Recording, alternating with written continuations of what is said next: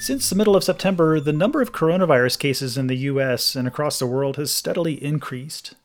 We're still in the midst of this new surge, and by some metrics, it's the worst surge of the whole pandemic. Right now, the U.S. is averaging well over 100,000 new cases per day, roughly a 150% increase compared to September.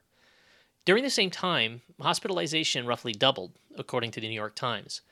Those numbers are causing many scientists to fear a brutal winter, with even more people falling ill. There is some good news, though. The number of people dying from COVID-19 peaked in April and has come down significantly since then, possibly because of better medical treatments. The progress on vaccine development is also a reason for celebration. In November, 2 groups announced promising early results that suggest a vaccine may be very effective. Both the Pfizer-BioNTech team and the drug company Moderna say their vaccines are about 90% effective based on preliminary analyses. We should note that these data come from a news release rather than a peer-reviewed document. We'll need more evaluation to be sure that these vaccines are safe and effective, but it's a promising start. The incoming Biden administration could also have a big impact on the country's response to the virus. So far, the Trump administration has downplayed the severity of the virus and failed to develop a coordinated national plan.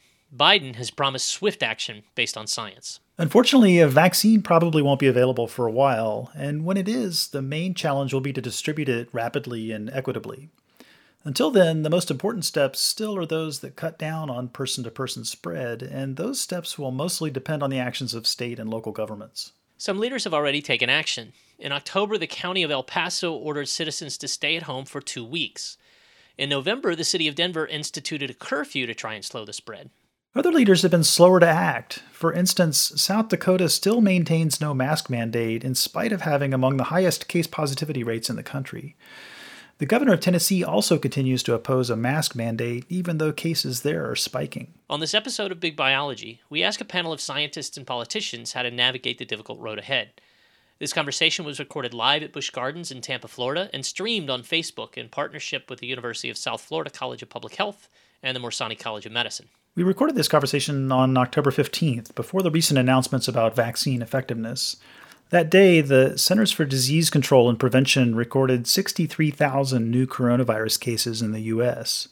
A month later, the CDC recorded more than 130,000. The conversation features Jane Castor, mayor of Tampa. Individuals have to have confidence that you are relying on science. Connie Kim, a physician and professor who concentrates on infectious diseases and international medicine. COVID is very unpredictable, and many of the things that we thought we knew don't necessarily apply to COVID. Edwin Michael, an epidemiologist specializing in population ecology of disease transmission. How do we address the social inequalities in our communities? And Michael Teng, an immunologist with expertise in vaccine development. The genome of the SARS-CoV-2 is very similar to some of the bat coronaviruses. Art and I served as moderators. There was no audience, and the few people involved in the event wore masks and were distanced the entire time.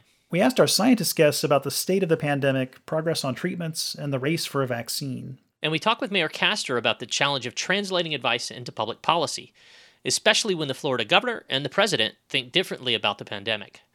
Her answers focus on Tampa's response to the virus, but most of her ideas apply broadly to other metro areas. I'm Art Woods. And I'm Marty Martin. You're listening to Big Biology.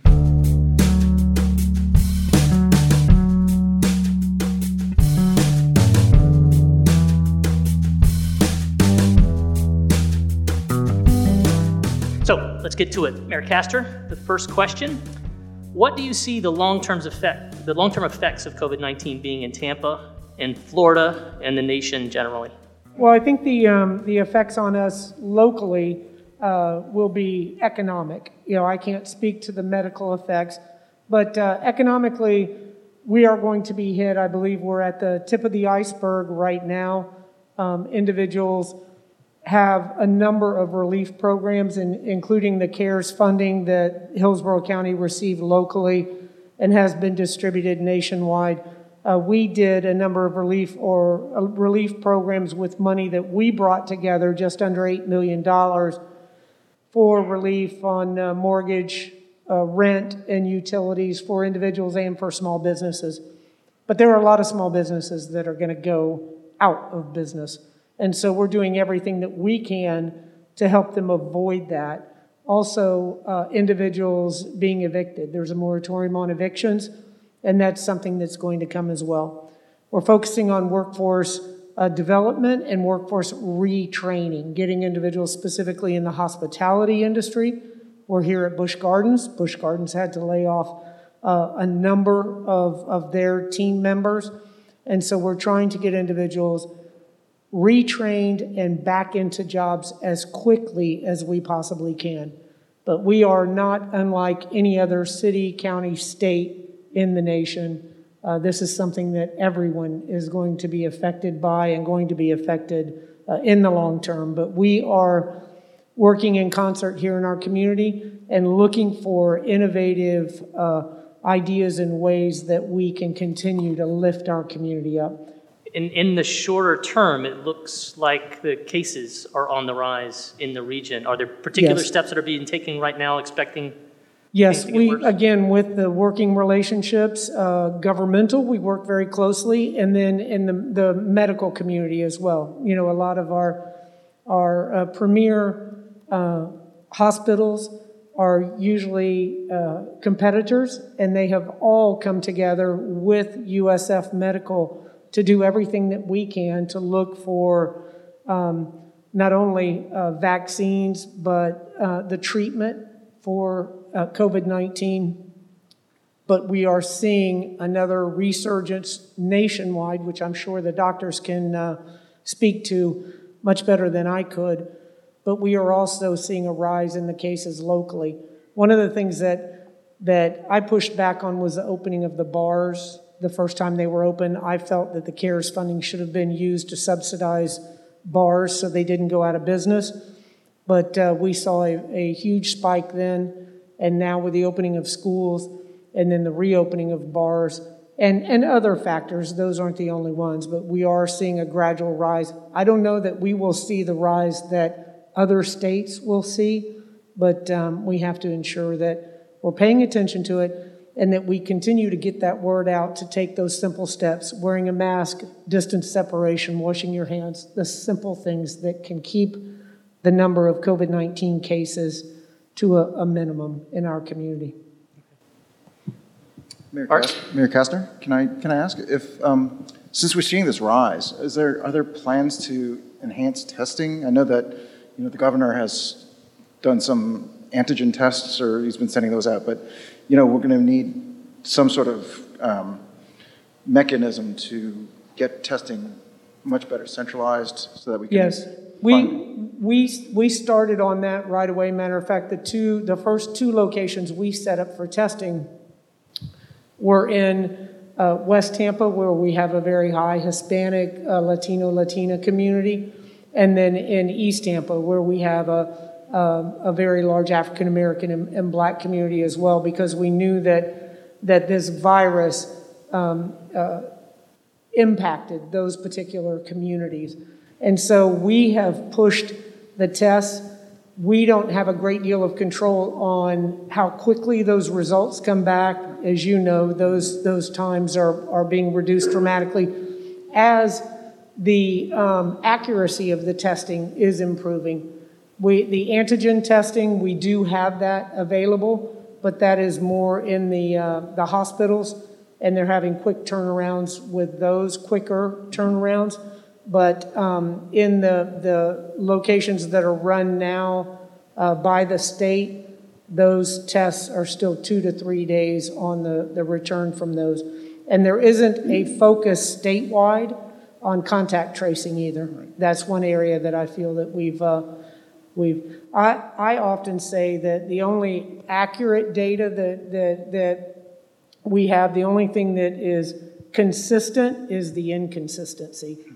On the return of the test results, the counts of the deaths, all of that comes back in bundles, and you just don't know. Not that it's inaccurate, it's just the timeliness of it all. Dr. Kim, I wanted to ask the next question, and that's about what are we doing to treat COVID-19 now that we didn't know to do when the epidemic began? And the related question is just about mortality rates. So mortality rates are lower, but they still seem to be higher here than they are in many other countries, including Canada. And why is that? Well, so in the beginning, we didn't really know anything. So we gave people a lot of antibiotics. We actually pretty much everyone, I practice at Tampa General, and we were giving everyone hydroxychloroquine because that was what we had to offer. I think one of the things that we're really struck by is that COVID is very unpredictable, and many of the things that we thought we knew don't necessarily apply to COVID. That being said, we've learned a lot. So right now there are treatments that do help patients.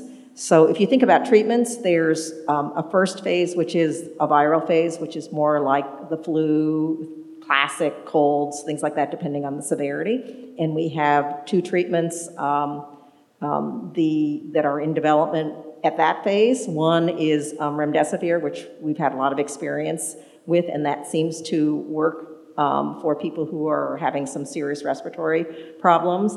And then probably one of the more promising agents is these monoclonal antibodies that are also directed at the virus, and obviously got a lot of fame because President Trump received one of the versions of that, and that's something that we're actually actively studying at out of Tampa General, and we're involved in those kinds of studies. This treatment is also completely experimental at this point.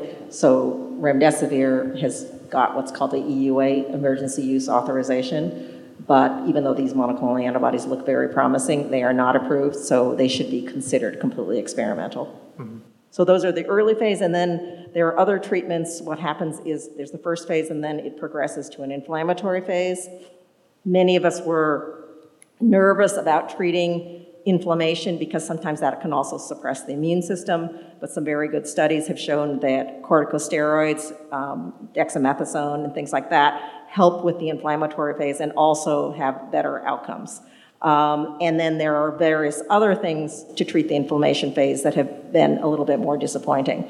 So we do have treatments that look very promising. And then the other thing is, I think now we understand the disease better, so we're just better at managing it. So we know that people don't necessarily have to go on the ventilator as early as they might show signs of, or that we might have done for other diseases. And once we have a little bit more practice, our mortality rates are much, much better than early on, or say in New York. I'm not sure why our mortality rates would be different than in other countries, but it probably has to do with the overall incidence and other demographic features. Like, we all know that older people with other comorbidities are more vulnerable. And so my guess is that mortality has to do with other pre-existing conditions or age. USF epidemiologist Edwin Michael followed up on Connie Kim's answer. And this is with regard to why the US is seeing the kinds of mortality rates that the other countries, and I'm speaking about the more developed countries comparatively. And one of the reasons, I don't know who wants to speak to that, is, the high levels of inequality in society, and which is causing this comorbidity, mortality link. And so I think one of the things, and this goes back to Spanish flu as well. It was social inequalities that really caused, the damage. And so, we as a society will have to think going forward, how do we address the social inequalities in our communities?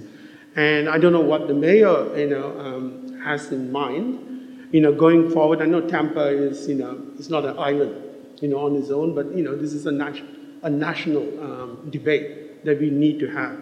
And the second thing I would point out is, I come from the UK, and, with the National Health Service, is this also speaking to how privatized care is practiced in this country, where when your profits, is one of the objectives of providing care, as that failed, in this instance. And so for me, those are the two things that I keep thinking, when I compare with the mortality rates here with the rest of the world, more developed world. Yes, I agree that, there are systemic issues that have led to a disproportionate number of, if not infections, clearly deaths with COVID-19. if you think about you're told to quarantine, well, if you're living in a 2-bedroom house with 6 individuals, where are you quarantining? And so here in Hillsborough County, the county actually contracted with 2 hotels. So individuals could go there if they needed to quarantine and didn't have the ability.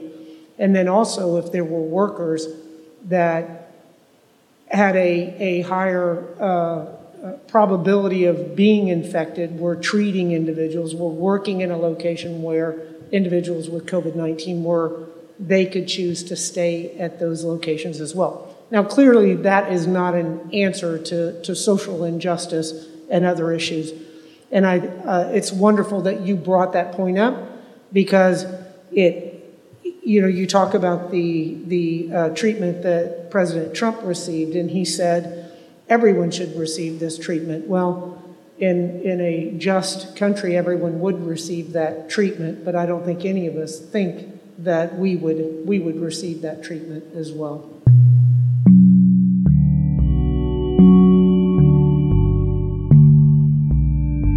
So let's stick with treatments. And Dr. Tang, I wanted to ask you about vaccines. So will we get an effective vaccine? And if so, when will it become widely available? Well, that's a great question. I wish I knew. But I think one of the things that I've been really impressed with is the response to this virus. And the pharmaceutical companies, as well as my colleagues who work on these kind of translational projects making vaccines, it's been amazing to see how quickly some of these products have been making it into clinical trials. So I work on a virus that was discovered in 1957. We don't have a vaccine for it. We may have a vaccine that could be deployed next year, which is an amazingly fast. Within a year and a half, we'll have a vaccine. There are so many good candidates out there. I know we've heard in the press that there's been some pauses in the clinical trials. And these are sort of natural pauses when there are unexplained illnesses within the study population. When you have a study population of 30 to 60,000 people, it's not unusual to find 1 or 2 unexplained illnesses. So I'm pretty optimistic. I do think that by the end of this year, we'll find some sort of a vaccine that has at least some promise as a first-line vaccine for the SARS-CoV-2. And as we go through, we have this next generation's coming up, and I think, certainly by next year, we should have something that can be deployed into the general public. Mm-hmm. I think the next question, though, is who do we give it to, right? But you think about the vulnerable populations. Mayor Castor talked about the different, the African Americans and the Latinos who seem to have a little bit more severe disease. We think about our elderly populations. We think about healthcare workers. Dr. Kim, who sees lots of COVID patients, right? You want to make sure that they don't get infected. So I think that's the next step, is on a governmental level, we have to decide who we're going to give the vaccine to and how do we distribute it properly. Do you have any idea, could you say, sort of when the average person in Tampa is likely to be able to get it if they want it? I would say based on my opinion of who should get it first, I think if you're young and healthy, you're probably not getting this vaccine until 2022, maybe. But if you're in a high-risk group, probably next year sometime. So ultimately, who decides that strategy for distributing the vaccines? You said, the government, but there must be groups working on this now, and what sorts of processes do they have for deciding? Yeah, that's a public policy question. I think Dr. Kim has been on. Well, I was just about to say, I'm sure Mayor Castor, I do know something about it, but I'm sure that Mayor Castor is working very hard behind the scenes, because there actually has been some guidance, which is, I think, not complete guidance, but enough that you're preparing, I'm pretty sure. Right, and when I was at the police department, we actually worked on distribution systems after 9/11, and so those plans have been developed nationwide. But again, the determination of who is going to get those, if you look at a list of the elderly, of those individuals that come in close contact, individuals with comorbidities. So there has to be some type of a scaling on that list. And then the actual distribution system, we will have our emergency managers on a state and local level that will participate in the distribution of that vaccine when it becomes available. But it is going to be a question of how that list is developed, and that is going to be on a federal level. And I can also say that having spent 3 decades in basically emergency management, to one degree or another, with the Tampa Police Department and working closely with state officials and federal, I have never seen an incident or an issue that was so inadequately responded to on the national level. To tell states to basically just, argue amongst yourselves or bid against each other for equipment, for personal protection, medical equipment. And I've just never seen that lack of coordination on the national level. And I personally believe that set us back in the response to COVID-19.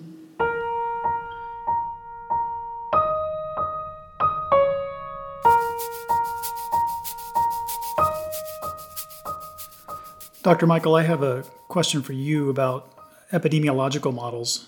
I'm just interested in what kinds of predictions do epidemiological models make if we just stay the course as we are now? And so we have social distancing, we have strong mask requirements, and we wait until a vaccine is available. And then the complementary part of that is once a vaccine becomes available, say 25 or 50% of people get that, but what do the epidemiological models say about then the trajectory of the pandemic? I was just going to jump in just now because it is a complicated question. There is a timeline as the vaccines come into production and then delivery. There's a timeline there. You're not going to get immediate delivery of the vaccines. That's going to be a rate which is going to occur. So in the meanwhile, the big questions, epidemiological questions is, first of all, what is the proportion of people that we need to think about vaccinating until the vaccines hit full production? And so what proportion do we need to treat so that we can reopen safely in the meantime? And that's where the models come in, very handily. So the proportion that you need to treat depends on many factors. One is the rate of transmission in a particular locality. The higher the rate of transmission, the more the people that you have to vaccinate. The second thing is heterogeneities. Who's transmitting? Not everybody transmits equally. I mean, the latest information that we have is that about 20% of the people, the super spreaders, is giving rise to 80% of infections. Now, if we know who the super spreading groups are, then you just target that group. So we're coming back to who should we vaccinate? Is it the vulnerable people? Or is it going to be the people who are transmitting most? And this is going to be a political football, and I'm going to warn you, Mayor. This is no longer science. It's going to be a political football. Who's going to get the vaccine? From the modeling perspective, if you just look at the numbers and forget about lives, then it's the people who are transmitting most. If you want to reopen the economy, safely. I have a question. How do you determine who a super spreader is? That's a good question. Yeah. And there's some noise that it's related to how much virus you actually have, but I don't think there's consensus on that. There are some people, though without much data, say, oh, well, those are the ones that are picked up on these less sensitive tests, so those point-of-care tests are good enough so that they're higher risk. I think the safest thing to say is we don't really know. I mean, this is where we haven't done enough contact tracing and epidemiology to know who those people are. I wish I did. I mean, so this is why the models are saying that until you reach high capacity, vaccine delivery and those kinds of things, you still have to keep social measures. And the other model is saying you have to keep it until end of March. And therefore, you can, slowly roll out the vaccines and still keep the public safe. Mm-hmm. So unfortunately, there's no easy answer. So this last 15 minutes of discussion is a sort of great setup for asking Mayor Castor my next question, which is, what are the possibilities for increased restrictions in Tampa over the winter? And what do you envision? Well, we are taking it as the science goes, and we have had great adherence to our mask order. We had great adherence to our safer at home restrictions as well. We closed down quickly in our community and then reopened very thoughtfully based on the science, with the exception of the opening of the bars. So we will do what is necessary to keep our community safe, but it's clearly hoping that we don't have to go past, as the doctor said, those steps of wearing a mask, social distancing, ensuring that if you have any of those, your elderly comorbidities, that you are staying at home and that you are keeping yourself away from others. And so we'll continue to travel down that path, and hopefully we can continue to recover economically, and we aren't going to see the incredible spike that we saw back in July. We clearly are, ratcheting up with some of the positive cases, but we hope that it isn't a dramatic increase that we saw before, and we can continue to recover. You mentioned contact tracing earlier. Are there plans going forward for ramping up contact tracing over the winter? Or one of the issues with the contact tracing is really the countries that have been successful with it have done it through technology, through cell phones, and our country would never stand for that. They feel that too invasive. Individuals feel that it's very invasive, and that although the private companies monitor all of their data much more so than the government would ever even dream of doing. Nobody wants to have the government follow them through their cell phones. We're going to take a quick break to bring you a message from our sponsors. The Zoological Lighting Institute funds the sciences of light and life, for the arts, for animal welfare, and for wildlife conservation. Recognizing that natural light is a central aspect of animal health and ecological function, the Zoological Lighting Institute promotes understanding by including scientific and artistic perspectives in conversations about light, so that proper and sustainable approaches to care and development can be taken by communities around the globe. ZLI understands that natural light is a key element of wildlife habitat. Artificial light at night and other modifications to the luminous environment, such as glass and asphalt, have radical implications for the physiology, sensory ecology, and integrative biology of animals and their role within ecosystems. ZLI promotes scientific research to improve understanding as to what artificial changes mean for animals and the human communities that depend on them. Find out how you might support ZLI's work at zli.org by participating in, sponsoring, or learning through its programs today.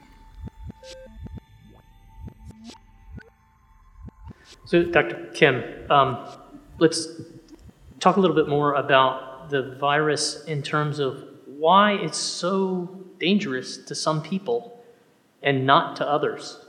Do we have a handle on that yet? Not really. It's clear that there is some predisposition to generalized inflammation. It's sort of, you need to have your immune system rev up to get rid of the virus. And clearly there is some fraction of people who have an inappropriate inflammatory response. So their body is trying so hard to kill the virus that it sets up a response that is very bad for the body. And it's known that, aging, diabetes, other conditions sort of give you an immune imbalance. Obesity is also viewed as a constant inflammatory state. So those are aspects that are clearly dysregulated. And so, so it's only a fraction, a substantial fraction, but only a fraction of people who get severely ill. And we don't understand that.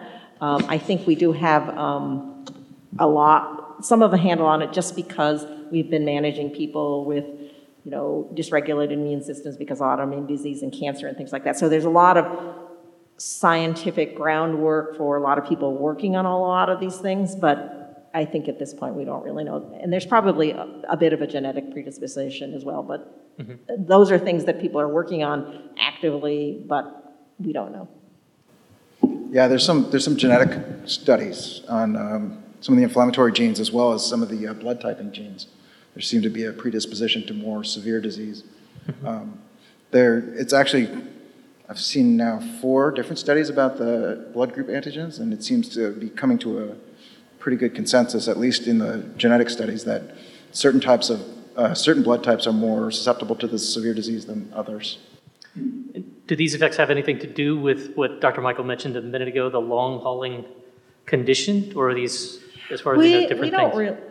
We don't really know. There's actually a long history of blood group types linked to infection, and it's a balanced selection. So for genetic type, in other words, A group predisposes you to certain diseases, like it predisposes you to blood clotting disorders. It also predisposes you to malaria and things like that.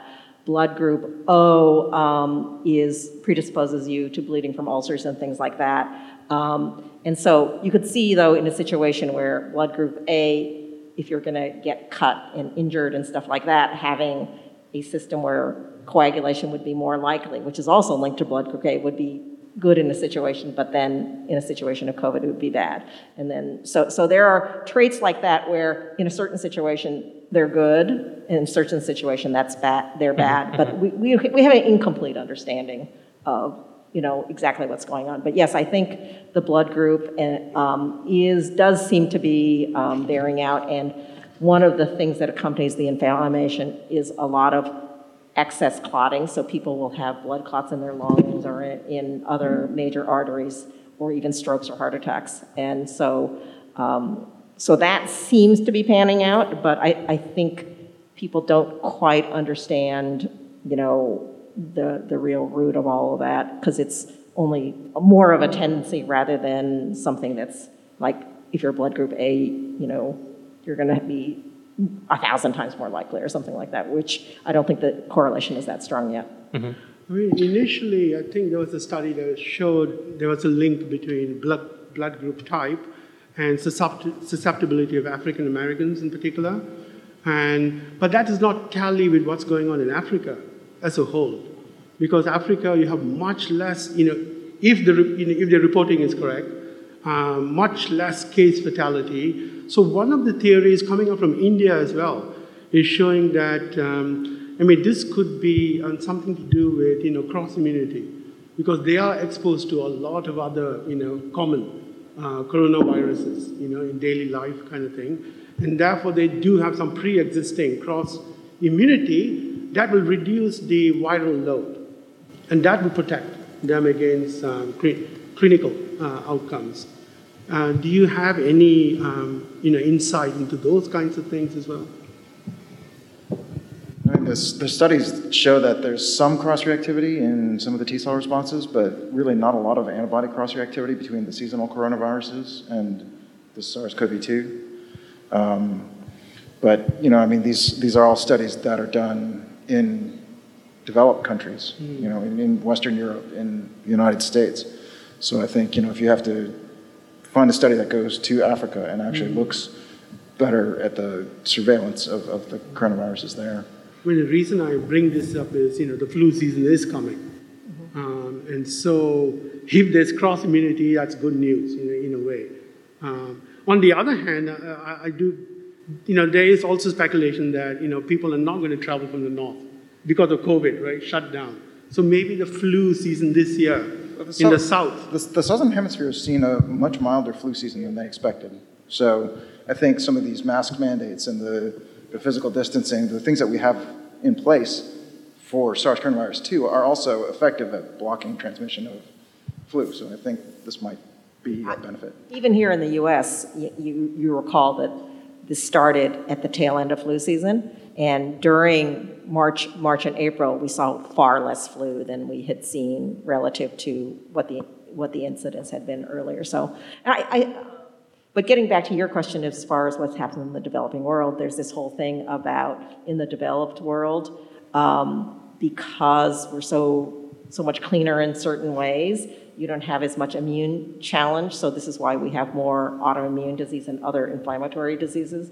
Whereas people in the developing world, if they survive childhood, they've been challenged with so many infectious pathogens that their rheostat is slightly set at a different spot. And so this is why you're exposed to certain things in Africa with all the other flora and food or whatever. Your body's reaction to it might be different than if you grew up here in the US, even though your genes would be the same. So can we come back just briefly to the long hauler phenomenon? How common is it, and how clear is it to even ask about its commonness given the diversity of effects that these enduring things that seem to be around? I don't actually know. Actually, Dr. Kim might know better, but it's not uncommon to hear about these long haulers that we get, again, in the internal medicine COVID clinic. There's a lot of people that are calling in with issues. It's not, but I don't think, it's not really prevalent. It's not the major thing that happens afterwards. A lot of people clear the infection and they're fine. Mm-hmm. But it's those people that do have problems, they tend to have problems for a lot longer. I mean, sometimes when we get flu infection, for example, we have cough for like 3 weeks afterwards. These people are having 3 months of disease after they clear the infection. Mm-hmm. And the distressing thing is it's not predictable. Obviously, if somebody had a little bit of emphysema and then they have worse respiratory complaints, that sort of would be a little predictable. Or someone who had a little bit of heart failure and they went through something devastating like COVID, that they might be a little worse off. But it seems to be unpredictable, so that it is younger people. It is, I can't predict who's going to get that. And there are some people who are like athletes who can't run anymore, and it's not just that they're deconditioned, they really just don't have the stamina that they had before. And I think that this is going to be, a big problem that we're going to have to deal with. I think the other thing that we're going to have to, there's a lot of very subtle psychiatric and neurocognitive persistent effects as well. And of course, that's hard to sort out because there's the disease and then also the huge psychological trauma that we've all had just because of the fear and the social distancing and all the consequences of having to completely change how we live our lives.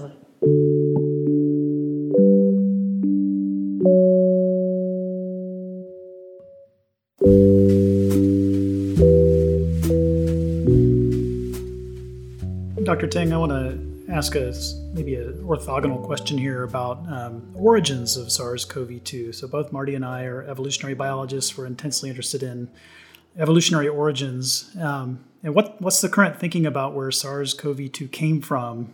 And, is there some other species you can identify as the reservoir from which it jumped? And maybe you can address this ongoing issue of whether it was developed somewhere in a lab. Yeah, I've heard that hypothesis that it's developed in a lab. It's if you were going to design a virus, you probably wouldn't design the virus this way. But I think from the data that it's been starting since maybe April, Eddie Holmes in the University of Sydney came out with the first paper that showed that the genome of the SARS-CoV-2 is very similar to some of the bat coronaviruses. And even more recently, they've isolated some bat coronaviruses that are more similar to the one that Dr. Holmes found. So it's most likely coming from bats. This is not kind of a weird thing. There's a lot of viruses that come from bats. We've seen the SARS coronavirus, the original SARS coronavirus, we're pretty sure that came from a bat. We think that Ebola viruses, these filoviruses that cause tremendous disease in Africa, are also coming from bat reservoirs. So there's something special about bats, I guess, that they harbor a lot of different viruses that seem to be coming out and can cause significant disease in humans. In terms of just envisioning the process of transferring from bats. So the where and the when and the how. What do we know about that? I don't think we have a good idea. There's a couple of genetic changes in this virus that suggest that it had to jump into an intermediate host. And we've seen that with some of the other coronaviruses as well. The original SARS coronavirus seemed to have jumped into cats. So there's a hypothesis that this virus jumped into a pangolin, which is actually an animal that is used in a tremendous amount of animal trade in the Far East. So it probably came through an intermediate host. A lot of the changes are there. So it's one of those things that there's so many different species of bats, it's almost impossible to identify the original species of bat. We can kind of identify maybe regions where the virus seems to be coming from, but there's hundreds of species, if not thousands of species of bats. So identifying the exact species and tracing the exact path that it came out is going to be very difficult.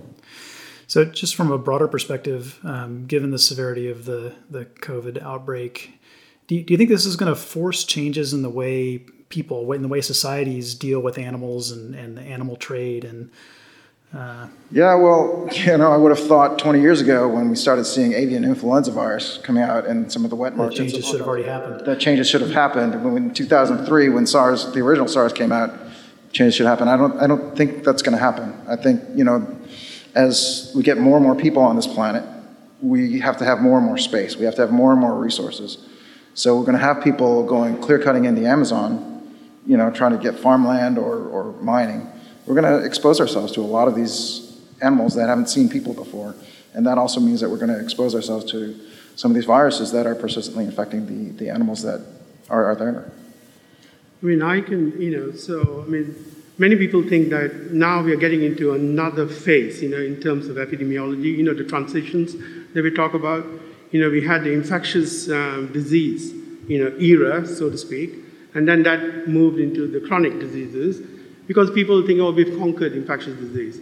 But now we are coming into another phase, which is climate change, natural resource change, or environmental change, and also the re-emerging diseases. So you're absolutely right. We need to sit back and think, about food production practices, about, how do we also, do better in animal husbandry. Ultimately this comes down to agricultural practice, and, I hate to say this here, in how we, who produces food and controls food production, what kind of system. The exploitative, kind of system. If we exploit nature, to the extent that we are doing right now, this is inevitable. And behind this, we have a bigger problem, and that is climate change. And I think that is beating down. The pandemic is nothing compared to what climate change is going to come and do. So therefore, I think, society as a whole have to sit back and think, how are we managing our economies? And I think time has come to begin to start looking at this very seriously. So that's a good segue to thinking about the future for this infection. Dr. Mike, I wanted to ask you, when will this go away? You alluded to the model alternatives that you've been working on, and one would have maybe been the end of this year, and now it looks more like March. But what does that even mean? Yeah. Does it mean that it goes down to a very low level and becomes endemic, or that it's gone? No, it's not going to go away. COVID is going to join flu. It's going to join influenza. It's going to circulate globally. And so that's not ever going to go away. And that's especially the case if immunity is not permanent. And also, birds will, new birds will occur, and people are going to move around. So that will keep the system oscillating. At a very low level because we have vaccines. And then the antivirals. Nobody is talking about the antivirals because there's no money to be made. So people are focusing on developing the vaccines because the market is huge. And so therefore, we just have to think about how we are dealing with flu right now. We've got a combination of vaccines where we give the vaccines the most vulnerable. And then if people do get flu, we have the antivirals. And that is how the future is going to look like. Even with COVID. That's not going to go away. And you mentioned births being part of it, just generating new susceptibles that have never seen it before. We don't know about what memory individuals may inherit from their parents. But assuming that that's not very much, there will be some constant trickle of new susceptibles into populations. But what do we think we know, or what's the current feelings about the chance for an individual, him or herself, to become reinfected? We're starting to hear a few cases of second infections in some individuals, and given the large number of infections we know to have happened around the world, it seems to be a very, very tiny drop in the bucket. But how much do we worry about that now? Well, I think, once the vaccines come, I've got no worries. Once the vaccines do come, you just get a boost. You will have a booster system. So for me, it's just waiting until the first effective vaccines, viable vaccines come into play. And then this will be exactly, we don't think about flu as a major problem anymore, right? I mean, it's part of our life, and that's how it's going to be. With the vaccines and with the drugs, we will contain this, as part of normal life going forward.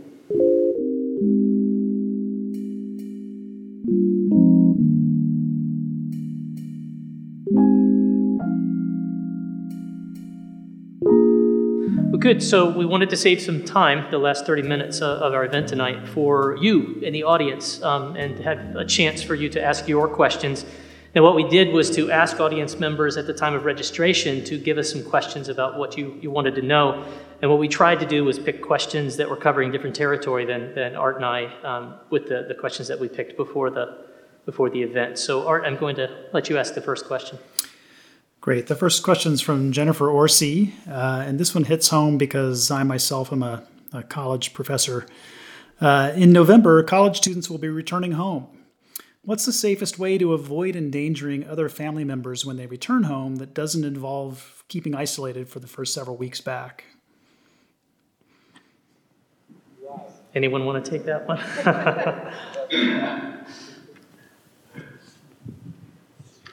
I mean, on the one hand, that's one of the reasons that testing is really important, available and rapid testing, so you can actually figure out if you're positive. The problem is, if you've been exposed, the first couple of days, you're not going to test positive. I don't have good answers for this either, but, you could do the things like masking and hand hygiene and things for the first few days. If you have a good test that you can get rapidly, then you can know. But really, I think the small gatherings, the family gatherings, have been driving a lot of the infections recently, so it is going to be a risk. All I would say is that there is a correlation, with campus outbreaks and then the local, uptick in cases, with a lag of 2 weeks. So it is going to spread. And if students go back, as Michael was saying, and if they're not tested and seem to be negative, that will be the safest way to send them back, is that they all do take a test, and then if they are found to be, like 2 or 3, consecutive tests, they're found to be negative, then they can go back safely. That would be the safest way to send students back. Great, thanks. So the next question is from Stephanie Hogue. Michael, I think this one's for you. What strategies can we use to ensure high compliance with vaccination once the vaccine is approved by the FDA and available? I think the first thing is we have to have confidence in the vaccine. And I think this is one of the things that the drug companies are really trying to stress by being extremely transparent about their clinical trials, how they're being run, so that not just the Data Safety Monitoring Board is looking at it, but anybody can look at their plans. That's the first thing. The other thing, then, it has to be availability, right? So, and the problem is, we hear about numbers like, you can get 100 million doses of this vaccine by X date. 100 million doses of a 2-dose vaccine is 50 million people, which is, 16% of this country? Mm-hmm. So it has to be available. So they have to rapidly ramp up production. And then, this is not going to be a vaccine that's seen lots of years of trialing.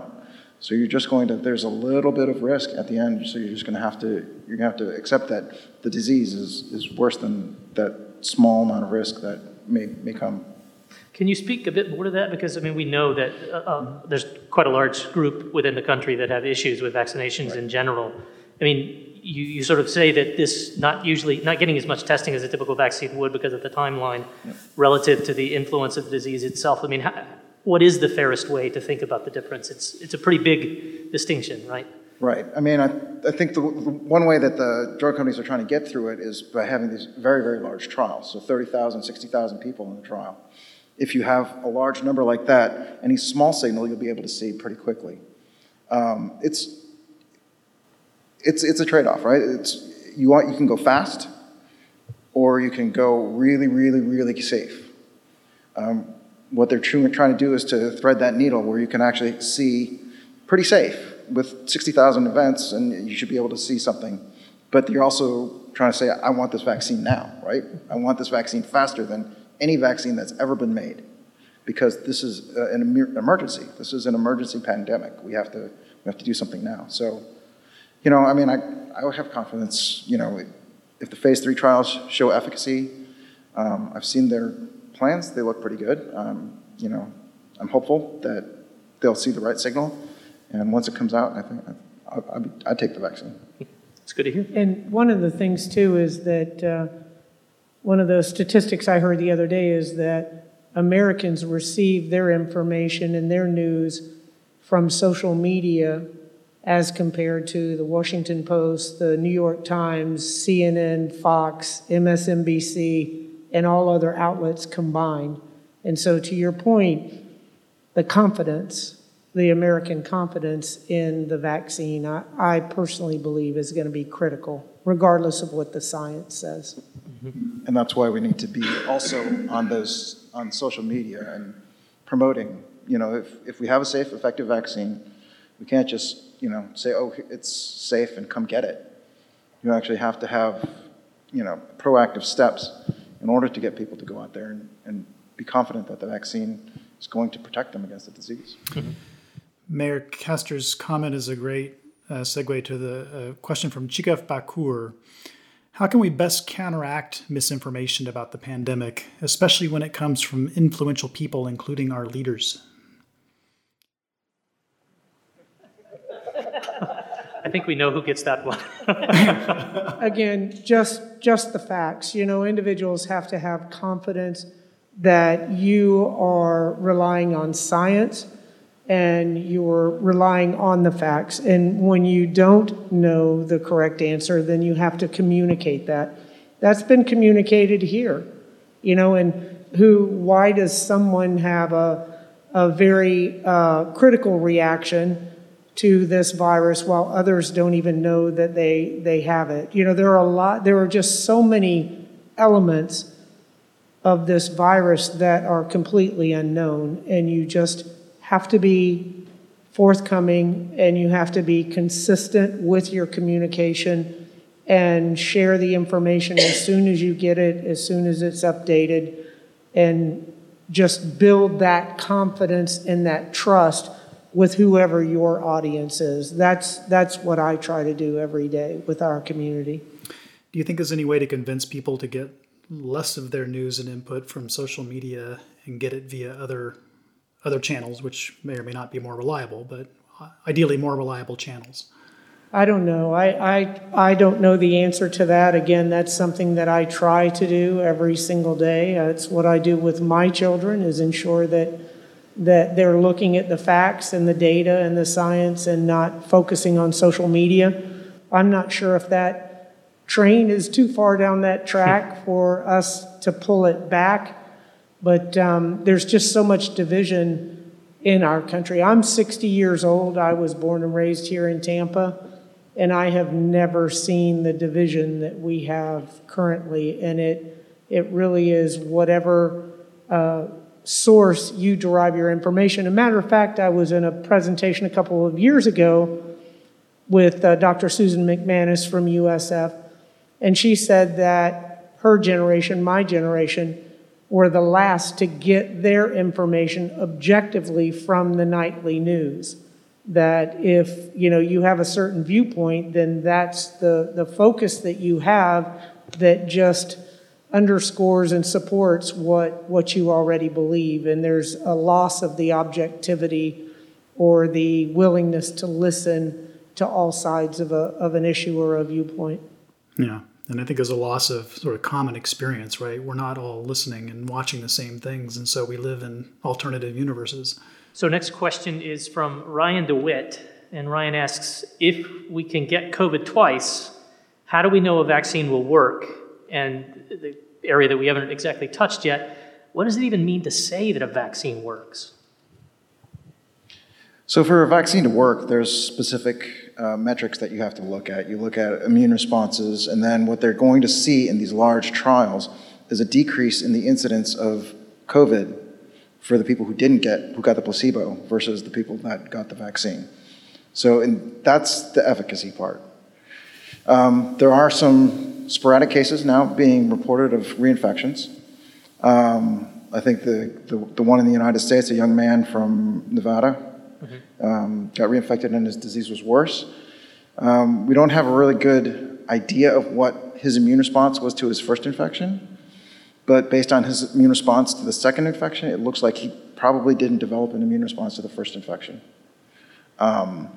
So it's possible that you don't develop your immune response. And this is not unusual because we're all heterogeneous in terms of our immune responses. And this is part of the point of the genetic studies. We're all a little bit different. So we're going to see people that get reinfected, but the kind of incidence of reinfection is really low. And if it is higher, a lot of those are asymptomatic and don't even know it. So this is probably not going to be a huge worry about getting immunity. Or do you think a cocktail of vaccines can overcome this kind of problems? Or as you talked about earlier, a boost of vaccine.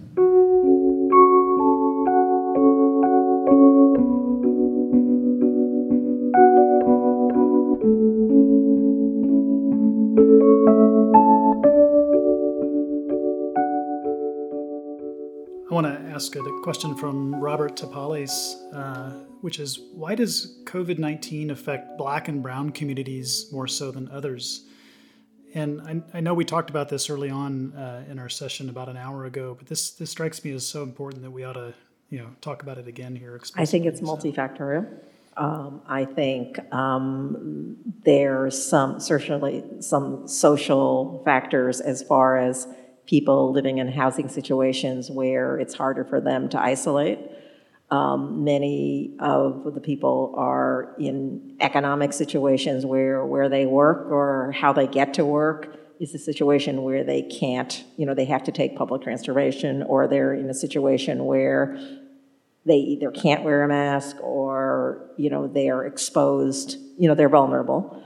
I think there's also some other predispositions just because there's a higher incidence of diabetes, high blood pressure, obesity in some of these groups. So there's some underlying health, social determinants of health that are, medical conditions as well. So it's pretty complicated. And then it's possible also that there are some, the environmental things plus some genetic traits as far as, tendencies to reactions to different types of infectious agents is a little bit different depending on what genetic background you're from as well. So it's probably multifactorial. I mean, all I will say is that, there are studies which looked at, the different multivariate factors, and the most important ones are always the social determinants. And I think, and that's where most of the inequalities lie, why you have Black and Brown communities more affected. I mean, when the lockdowns occurred, I think all of us noticed, right? When you look at essential workers, who are they? When you go to supermarkets, when you see the cleaners and all the rest of it, I mean, they work in those dangerous jobs, and they get the worst pay, which is interesting. When you look at those kinds of issues. Yeah, we had in the very beginning right as we put the Safer at Home order in place, we had a company that made a presentation to the emergency policy group, and they showed specific paths of travel prior to COVID-19 and the safer at home order, and these, through the publicly derived information from cell phones. And then once the safer at home went in, the number of those trips declined dramatically in just about all of the areas, geographic areas of the county, with the exception of some of the lower income neighborhoods. So you had individuals that had to go to work. They didn't have a choice of quarantining or staying safe at home. And then even the term safer at home, if you're living in a very small home with a number of individuals, you don't have the ability to quarantine, and clearly you've increased that potential for spreading the virus. And then you add into those the social issues that have been talked about, food deserts, comorbidities that have been linked directly to social programs, social injustice in particular neighborhoods. So there's a number of factors that go into that we are all very conscious about and have really taken steps to try to address those in a preventive fashion. And that's one of the reasons, clearly not the entire answer to why we have had less of that disproportionate impact in our community. Providing the testing sites in some of the low-income neighborhoods, providing mobile testing, providing those locations where people could go in quarantine, we handed out 400,000 masks in the city of Tampa, predominantly making those available in the lower income neighborhoods as well. So it is an issue that we were very cognizant of and addressed to the best of our ability. So our next question is from Olivia Payne, and Olivia is asking, what are your recommendations this holiday season for travel in particular? I'm not going anywhere. I'm having Thanksgiving with my family, my immediate family, and not doing any big gatherings or anything. So trying to, because again, like I said, I think some of these smaller gatherings are now starting to drive our infections. And so you just try to be safe and avoid a lot of contact with people. Yeah, I've had over 20 years of a Friendsgiving, with my college group and close friends, and we're not having it this year. And this is actually in New York. So I think, what happens also is, these family gatherings where it's the family, so you can't tell them how to behave without creating other issues. And so, you're putting yourself at risk. And, having been a doctor, at Tampa General, we have situations where a young person had to go to work or had a friend or something like that and then brought an infection into the family. The young person wasn't necessarily sick, but gave it to the family. And then there was someone who was medically vulnerable who did very badly and landed in the ICU or died. So I think, you're taking that risk, and it's very, very difficult. But yeah, I think it all comes down to what your risk tolerance is and what you have to do. And, as we discussed, there's, some people have to go to work. So then they don't really have a choice. But, for other things, it is optional, and you have to think very carefully about the consequences of taking that chance. And at the risk of sounding like a mom here, with the risk tolerance, you can't just consider yourself. My sons are 21 years old, and that's the message that we try to get across, that you may be asymptomatic, young, strong, healthy, but if you brought that home to a grandparent, and as in that case, someone died, imagine that responsibility. So you have to think outside yourself, especially for the young people, and think about others that you may be putting at risk through your actions. I've not gone home since February. I'm going to go home, in December. But, more seriously, this is going to last until, and more or less will say until end of March. So this is a short, time period that we somehow have to hunker down, and then just go through whatever dislocations that we have to suffer, I guess. So, last question. What else would you like to say? What else have we not gotten to? What else do you think is important to communicate? Anyone and everyone is welcome. Yeah, I have one question for the mayor. How do you see the future of cities? Given the pandemic, urban design and those kinds of other things. That's a great question and very interesting. A lot of people say this is the new normal. Working from home is the new normal. But I can tell you that we have office space that is under construction all over our community and is being rented and leased as it's being built. So I believe that we have, the pendulum may have swung from the way we operated prior to, as I like to say, before the locusts came, before COVID-19, and the pendulum swung to the polar opposite, and that it will settle towards the middle somewhere. I believe that and I like to see the positive in every situation as well.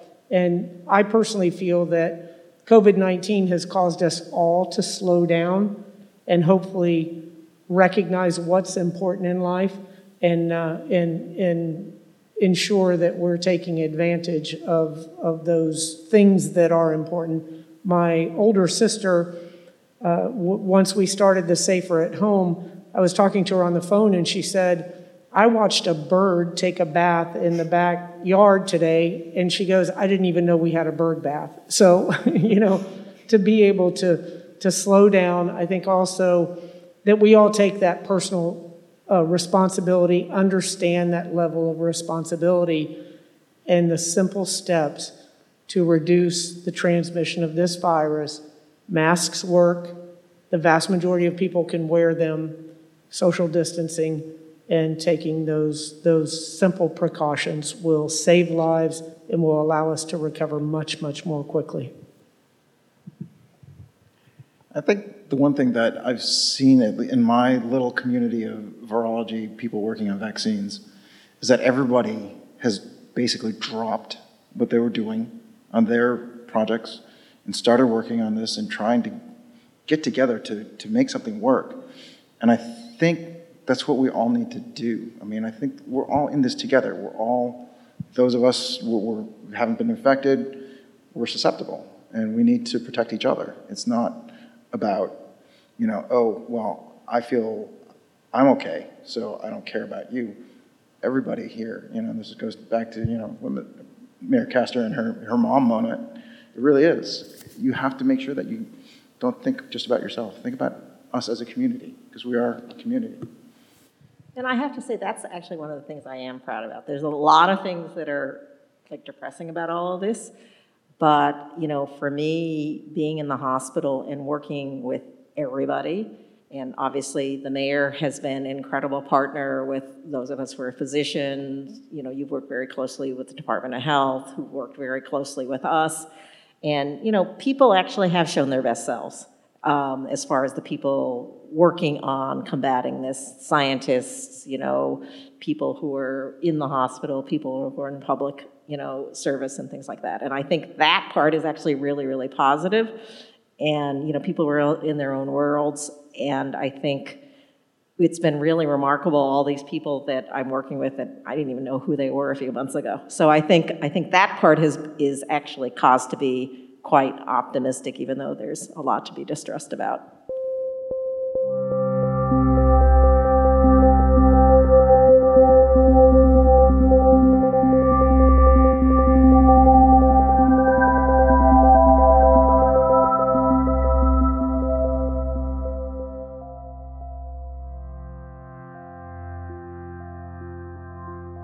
Thanks for listening to this episode of Big Biology. We want to give a special thanks to Busch Gardens for providing a COVID-safe venue, and the University of South Florida for helping us organize the event.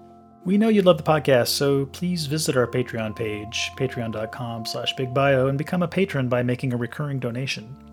You can also make a one-time contribution at bigbiology.org. You can also help us by posting about this episode on social media. Tag us on your Twitter, Instagram, or Facebook feeds, or give us a review on Apple Podcasts. On the next episode of Big Biology, we talk with Kevin Gaston, an ecologist who studies the impacts of light pollution on wildlife. He's documented the spread of light pollution across the world, including into some of our most pristine natural environments. Artificial lighting and the impacts of artificial lighting are not about oddities. They're not about, of course they have implications for all sorts of peculiar bits of biology. But actually we are living in a world which is very, very strongly structured now in most places by artificial lighting. Thanks to Matt Blois for producing the episode. Big Bio interns Ajinkya Dahake, Dana Baxter, Jordan Greer, and Ruth Demry manage our social media accounts and help us produce the show.